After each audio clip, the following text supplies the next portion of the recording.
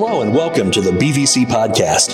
Here at Brownsburg Vineyard Church, we want you to know that we are a group of ordinary people that serve an extraordinary God. Our mission is to honor God and advance His kingdom by building disciples who will give their lives to changing the world. Whether you are local or joining us from a distance, we want to thank you for being a part of our family.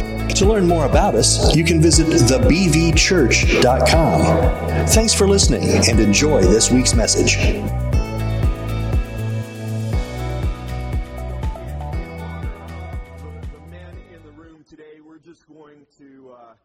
We're just going to jump right into the message. A lot of times I'll take my time getting into the message, but we are just going to jump right into the deep end. And so I want to start by making this statement, and that is this, that I think one of the greatest lies or deceptions perpetrated against man, not just in our own culture, but really throughout all of history, is this, that you are, as a man, in some way inadequate for the task at hand. There's just this kind of pervasive sense within our culture that tells us as men that we're inadequate.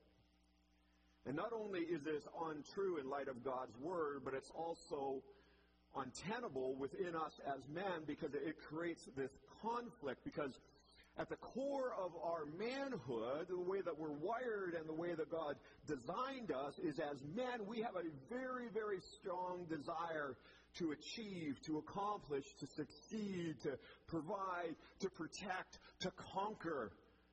There's something within us as men we want to conquer, and we see things through the lens, we must conquer this. Once in a while, Gwen and I are for dinner, and I tend to enjoy my meal, so I eat slow. And a waiter or waitress will come by, and they'll say to me, "Would you like a to-go box for your meal?" And I look at the waiter incredulously, and I said, "What gave you the impression that I was not man enough to finish the food on my plate? Like, who do you think I am?"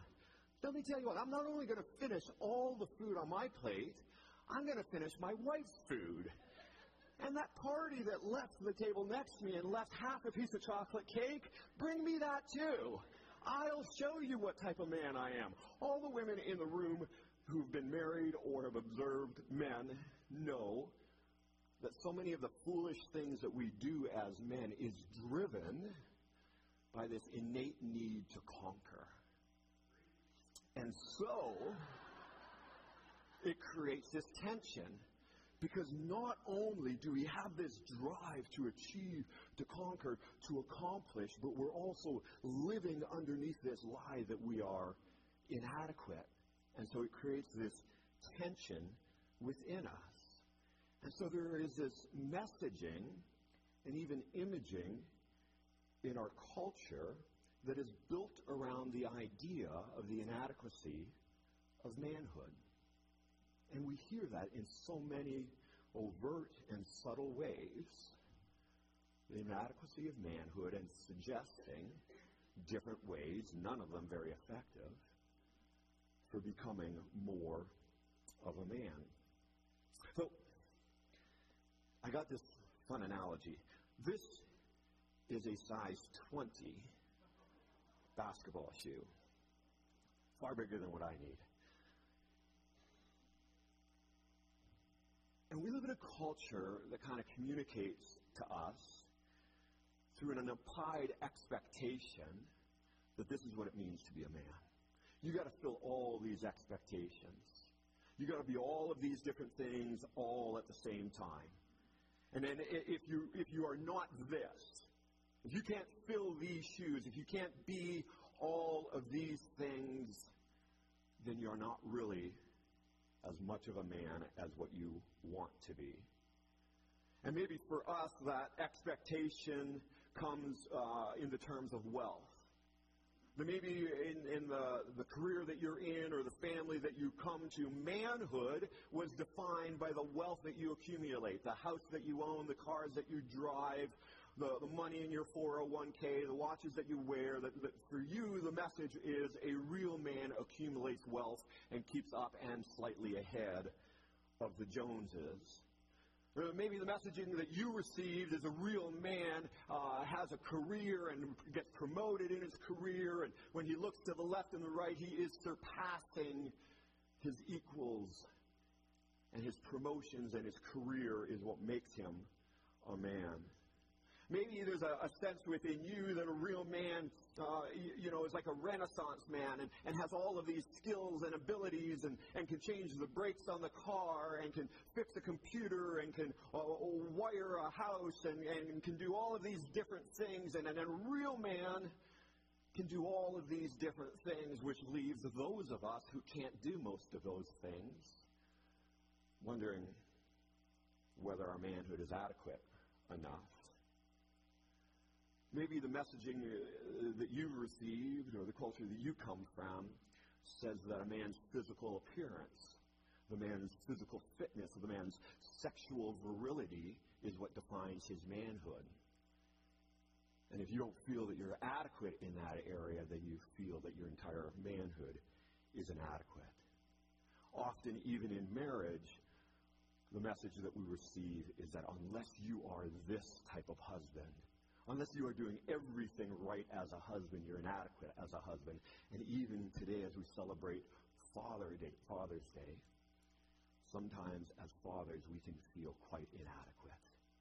I am not the father that I need to be.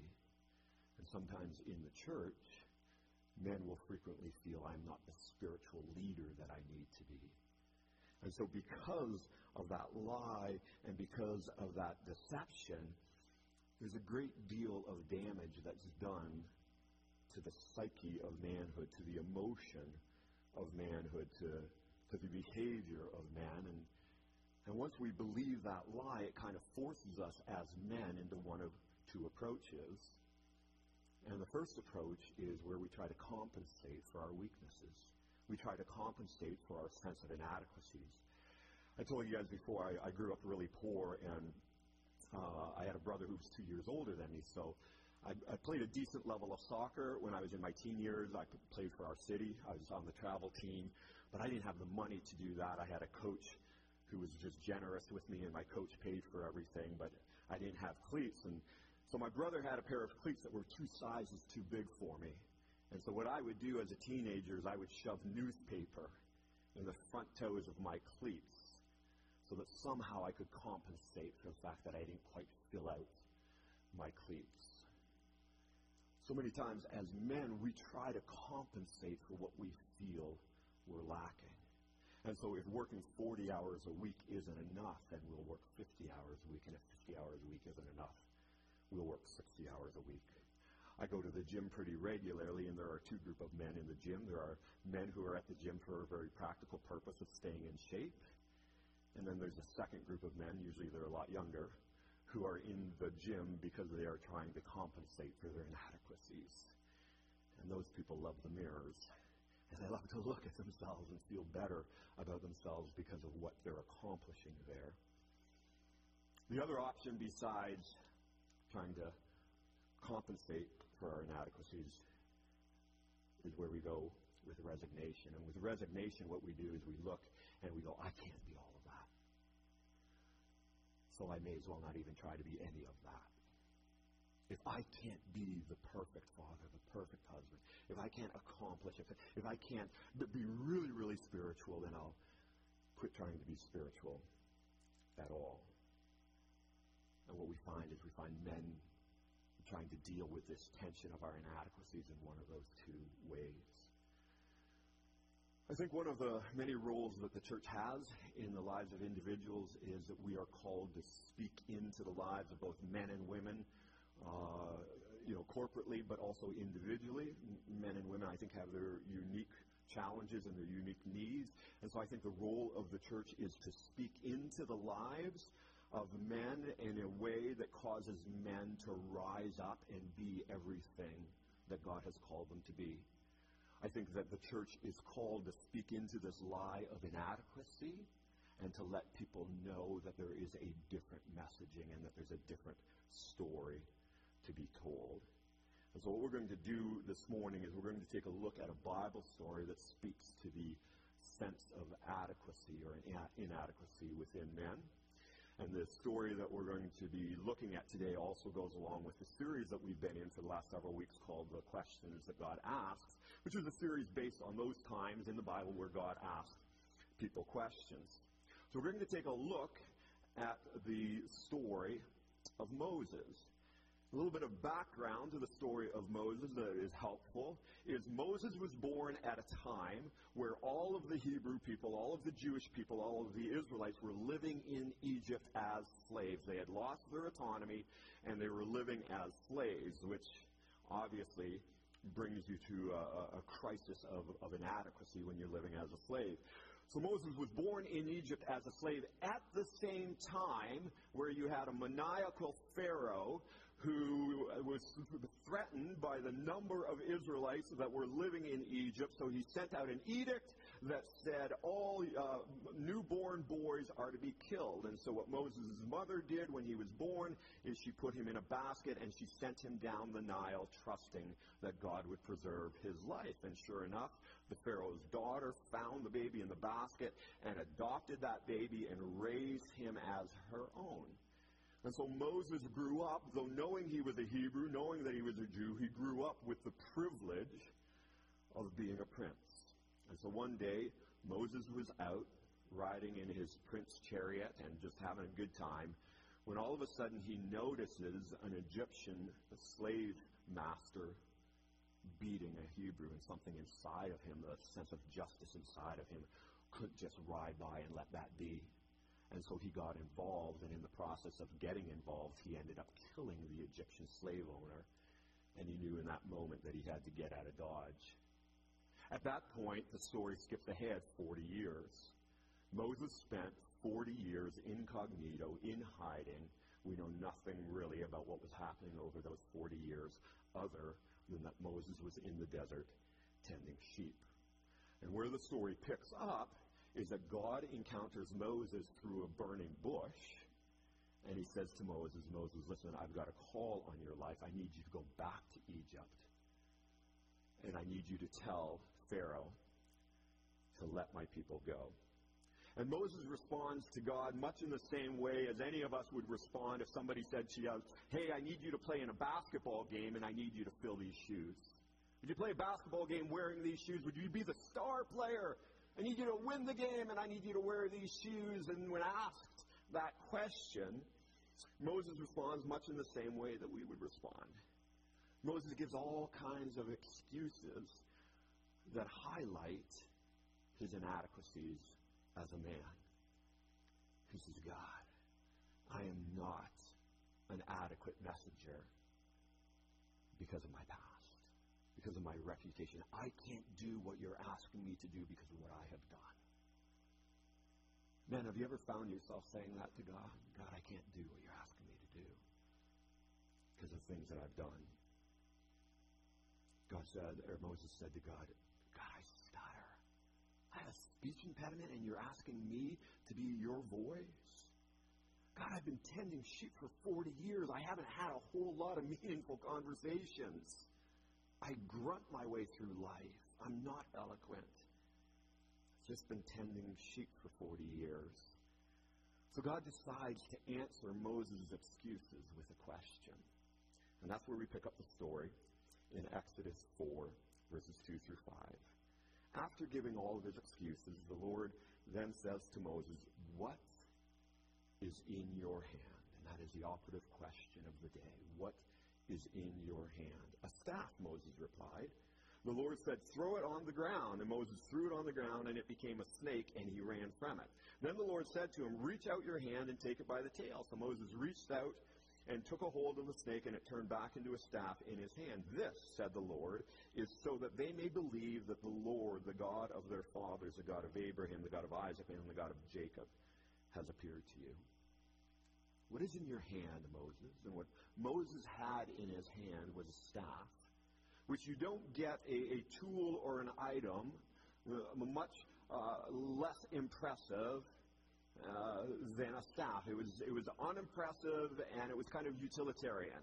Like staffs weren't things that you painted and put pinstripes on. You didn't embed staff with jewels or gold. You didn't have gold-encrusted shepherd's staff. It was the most basic, the most utilitarian type of tool. Probably the place where Moses had put his hand had kind of worn away and it was smoothed out. And it was probably stained with the dirt of the ground. On that staff was probably the dust of the desert. On that staff was probably the manure of the sheep. On that staff was probably blood and DNA from animals that Moses had to fight in order to protect the sheep. A staff was all that he had. It didn't get much less valuable, much less impressive than a staff. What we learned from this story was that all Moses had was a staff, but all that God needed was that staff.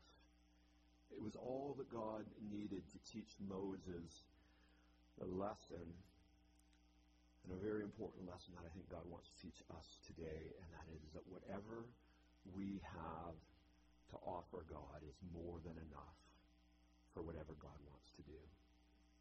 And men, I want you to hear that message today. It's a message of divine adequacy.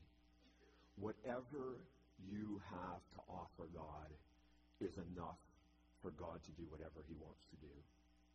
Whoever you are today is enough for whatever God wants to do through you.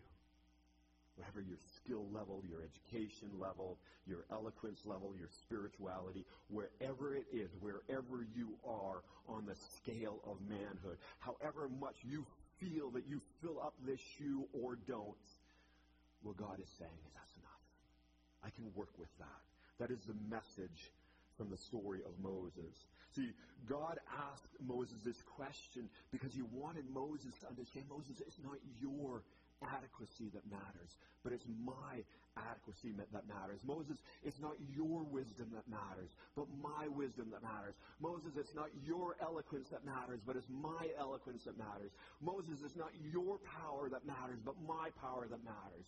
Moses, it's not up to you to perform any of the miracles. It's not up for you to do any of the things that I'm about to do. All I need you to do is give me all that you have.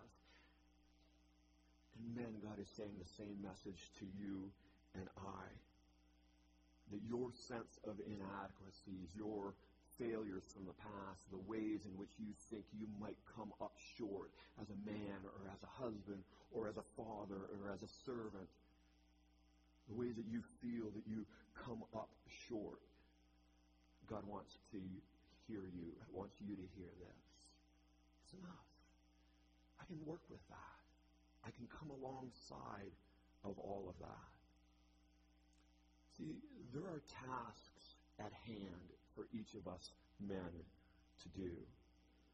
Men, there are tasks in life that God wants to work through you to accomplish. In your life right now, there are things that God is wanting to do.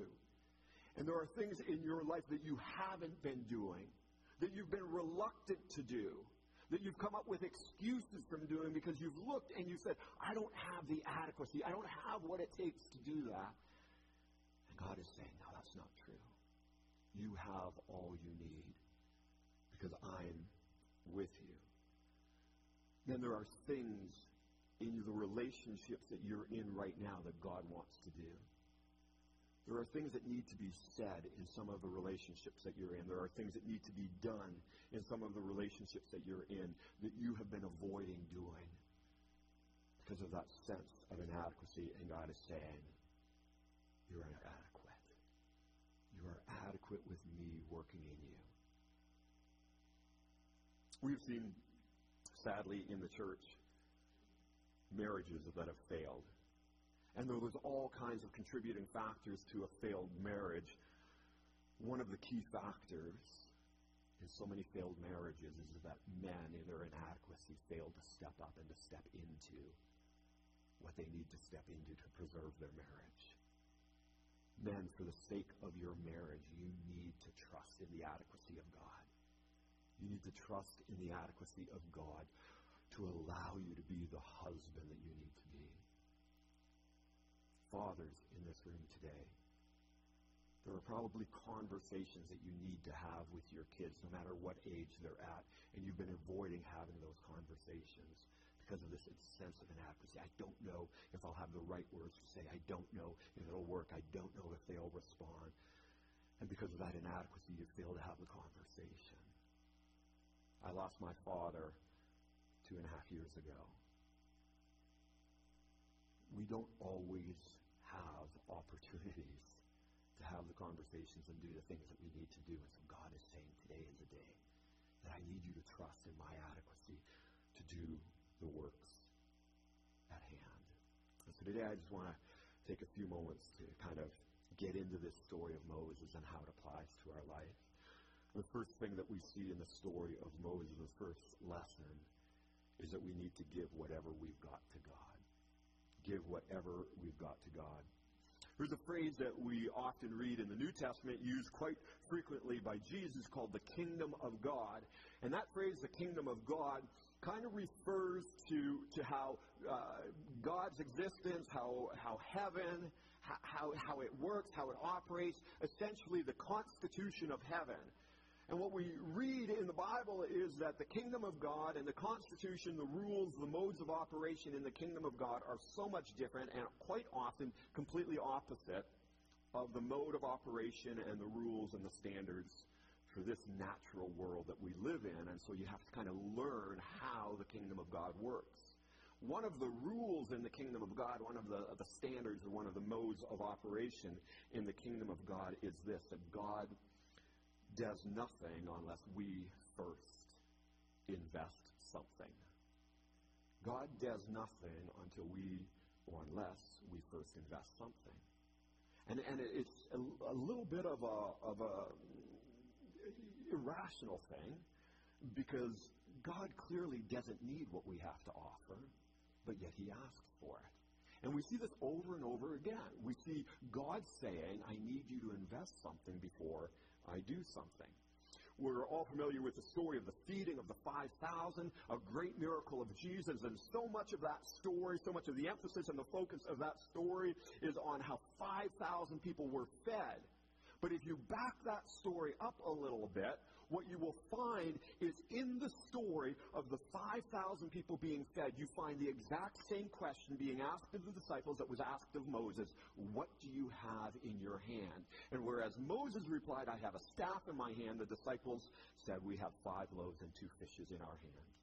And God said the same thing to Moses that he said to the disciples, that'll work. That's enough. 5 loaves and 2 fishes, it was enough.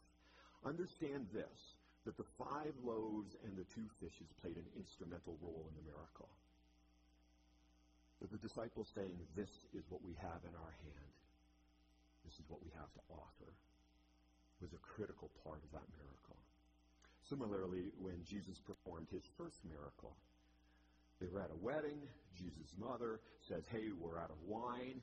And kind of in traditional Jewish mother fashion, she just kind of runs roughshod over whatever God's plans were or whatever Jesus' intentions were. And she just said, hey, you guys listen and do what my son tells you to do. He's going to do this. And she walked away. And Jesus looks and he says, I need something. I need you to give me something. And there were 6 empty jars. And Jesus said, take those jars, fill them up with water, and bring them back.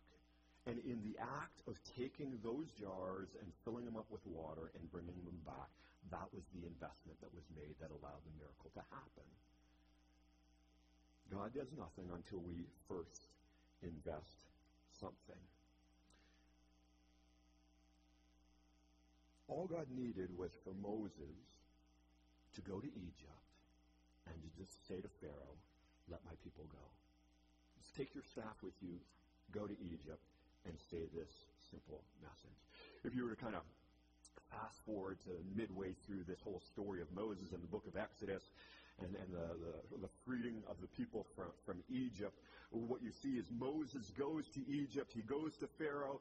He says to Pharaoh, God says, let my people go.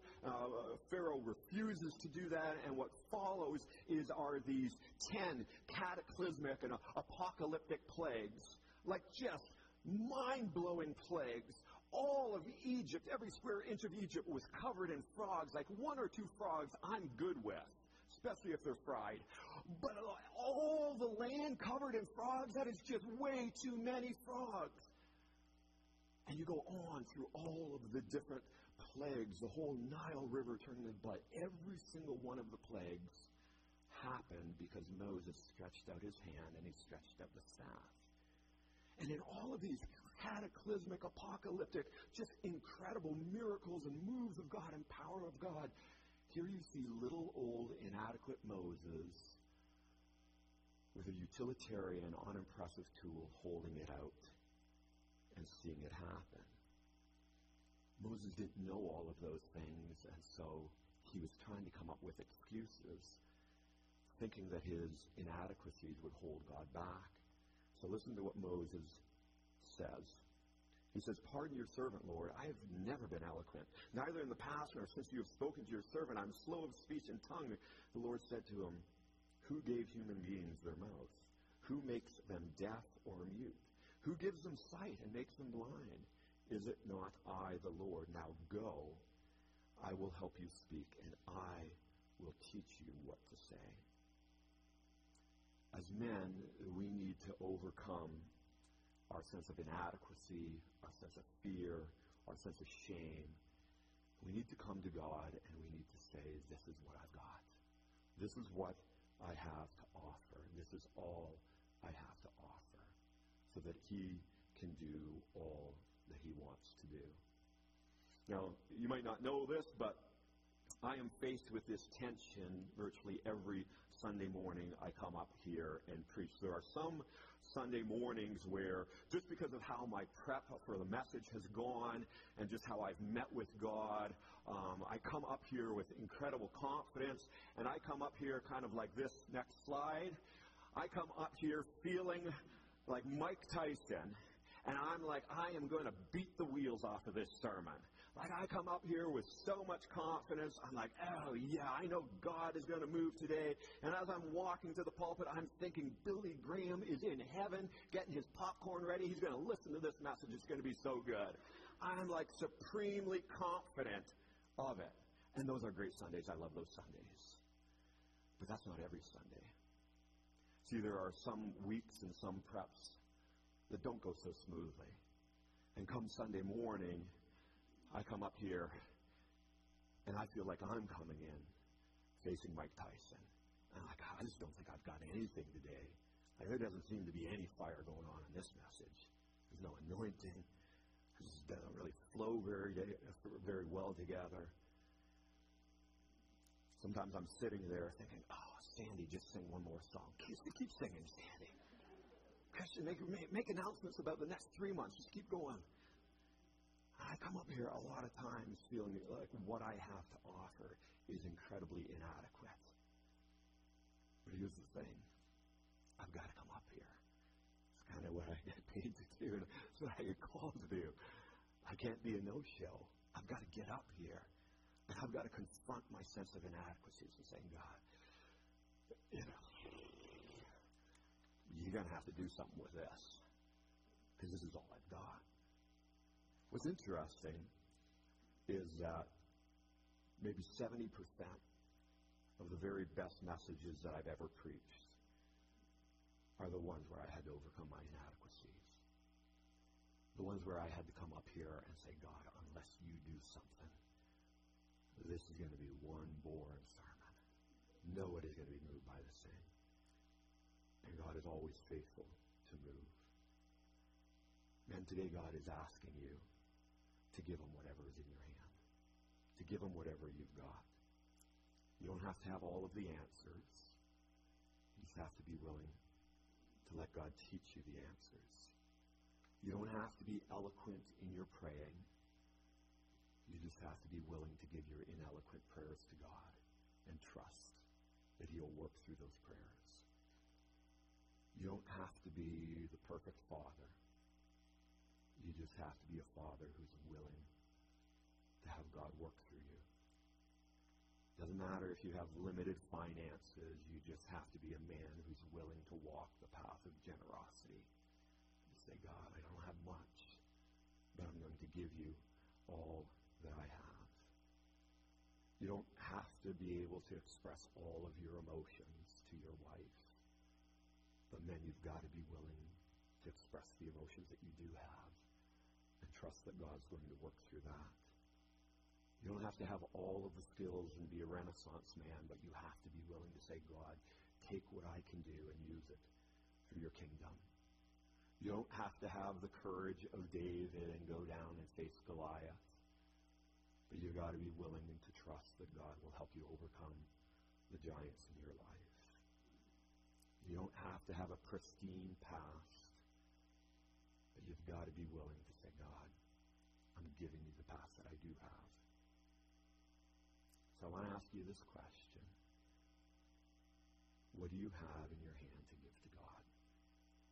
And are you willing to give that to Him? Because if we give what we've got to God, God promises to do what He does. And one of the greatest joys of life is seeing God step into the middle of our inadequacies and do something amazing. But we have to have the courage to give it. Second point, and real quickly here, is we have to be willing to go wherever God calls us to go. Go wherever God calls you. God says to Moses this, He says, now go, and I will help you speak and teach you what to say. And it's a whole other sermon and maybe a whole other series that you could do surrounding this word go and the importance that the word go has in Scripture, because we see this word over and over and over again. We see the word go. God called Abraham, leave the land of your fathers and your forefathers and go. Go somewhere you've never gone before. God says to Moses, go to Egypt. God says to all of the prophets in the Old Testament, go to these people. God said to Jonah, go to Nineveh. And when Jonah resisted going, God said, well, I'm going to get you there.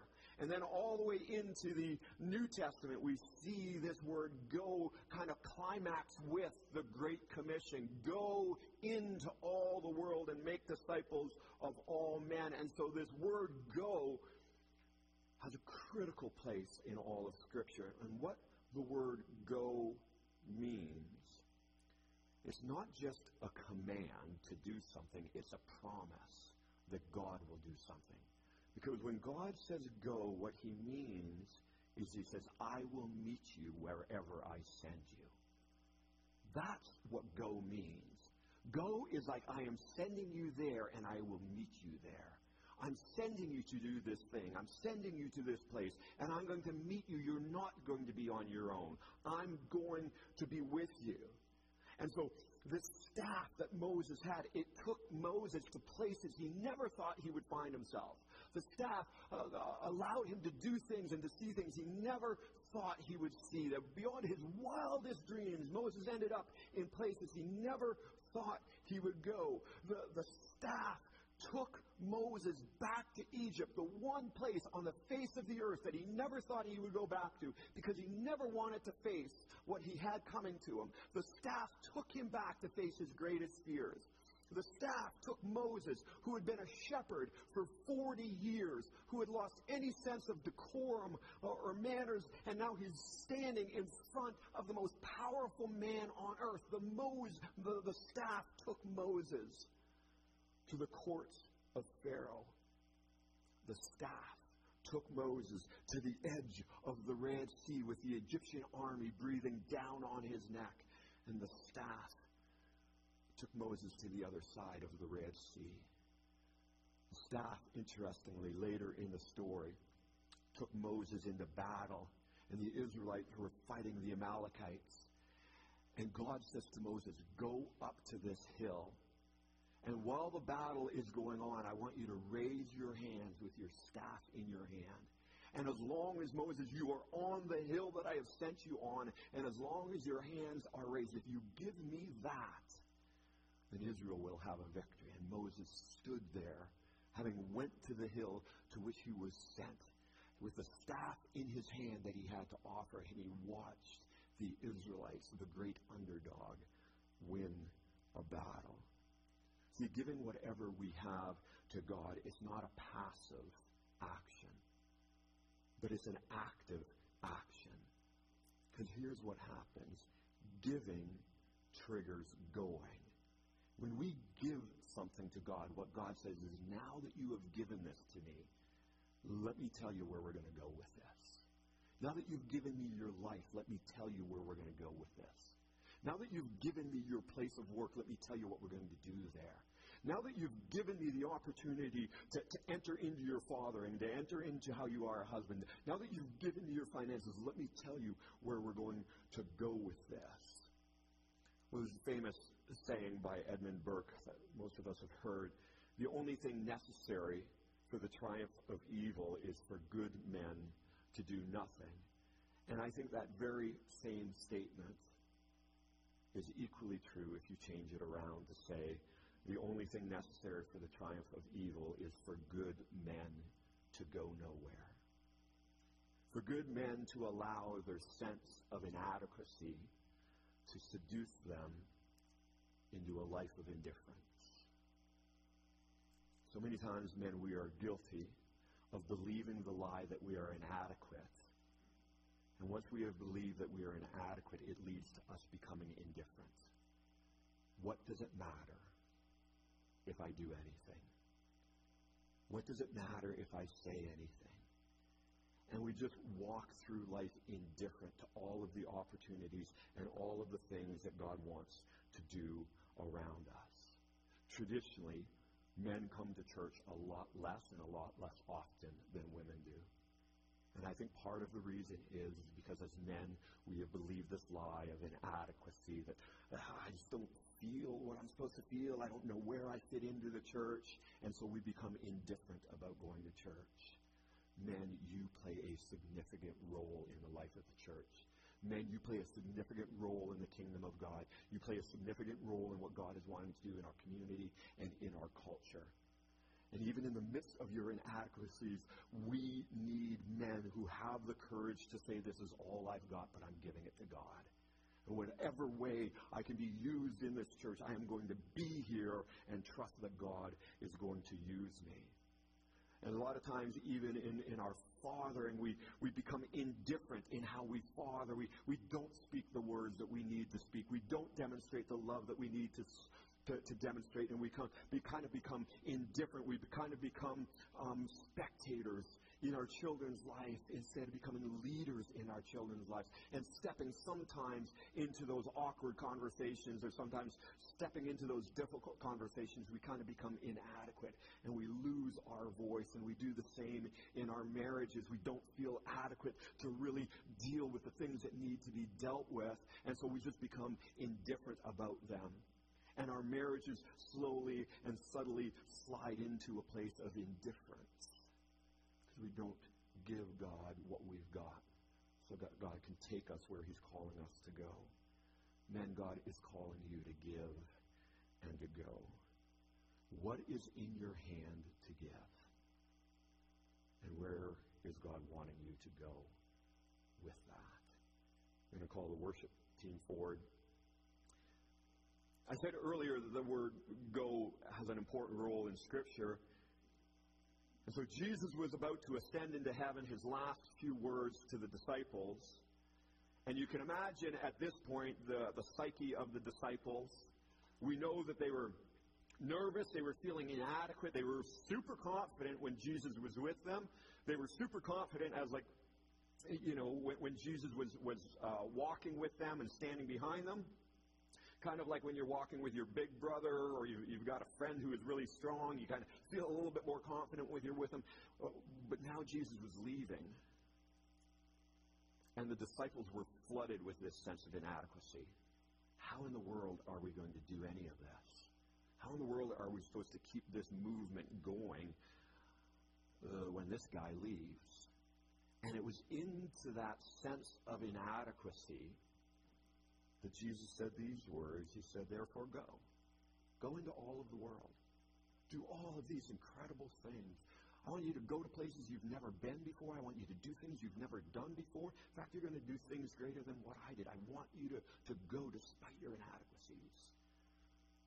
The Great Commission ends with this beautiful promise where he says, and I will will be with you always, even to the edge of the earth. And Jesus said to the disciples, it's not your adequacy that's going to spread the gospel, but it's my adequacy. I just need you to go. And when you don't think you have the words, just open your mouth, and I will speak the words. As Peter said to the man who was crippled in front of the temple, silver and gold have I none. Peter looked at the man and said, listen, I am inadequate to do anything about your life situation. But there is someone inside of me who is adequate. And it's out of that I can minister healing to you. These very, very inadequate men changed the course of history because they were willing to give what they had and to go wherever God called them to go. And so, men, I want you to hear this message. That there is a spirit of divine adequacy that rests on you. And that at any moment that you can access that divine adequacy. In any moment that you are feeling inadequate, ill-prepared, ill-qualified, unskilled to do the task at hand, you can stand in that place and you can say, God, be what I need you to be. Do through me what I can't do on my own. I want to challenge you, men, not to let indifference and the sense of inadequacy keep you from being the man that God has called you to be the husband that God has called you to be, the father that God has called you to be. And I want you to know, no matter how many times you have failed in the past to be that, the page has turned, and today God is saying things can be different. Give me what you've got, whatever you've got, and I will do whatever I'm going to do through you. God, I thank you for this message. I thank you for the story of Moses. God, I thank you that it's not by might nor by power, but by your Spirit that we can fulfill the expectations of manhood. And I pray, God, just in this moment right now, you would just fill each man in this place with the confidence in your adequacy. And God, where we have believed this lie of inadequacy and where we have believed the lie that we are not enough, just release the truth of God to uproot that lie and build within us a foundation of confidence that His strength is made powerful in my weakness. And like Moses, we extend our hands and we say, this is all we've got. And we thank you, God, that you respond. That is all I need. Worship team is going to lead us in this closing song, and this is an opportunity for us to respond to God in a number of different ways. We have communion elements at the back of the room in baskets. If you want to partake of communion, you can go to the back and grab the communion supplies and receive communion. I'm going to call the prayer ministry team to the front, and this is an opportunity for us just to receive prayer for whatever need is in our life. Men, I want to personally challenge you that the going today may simply be going from your seat to the front to receive prayer.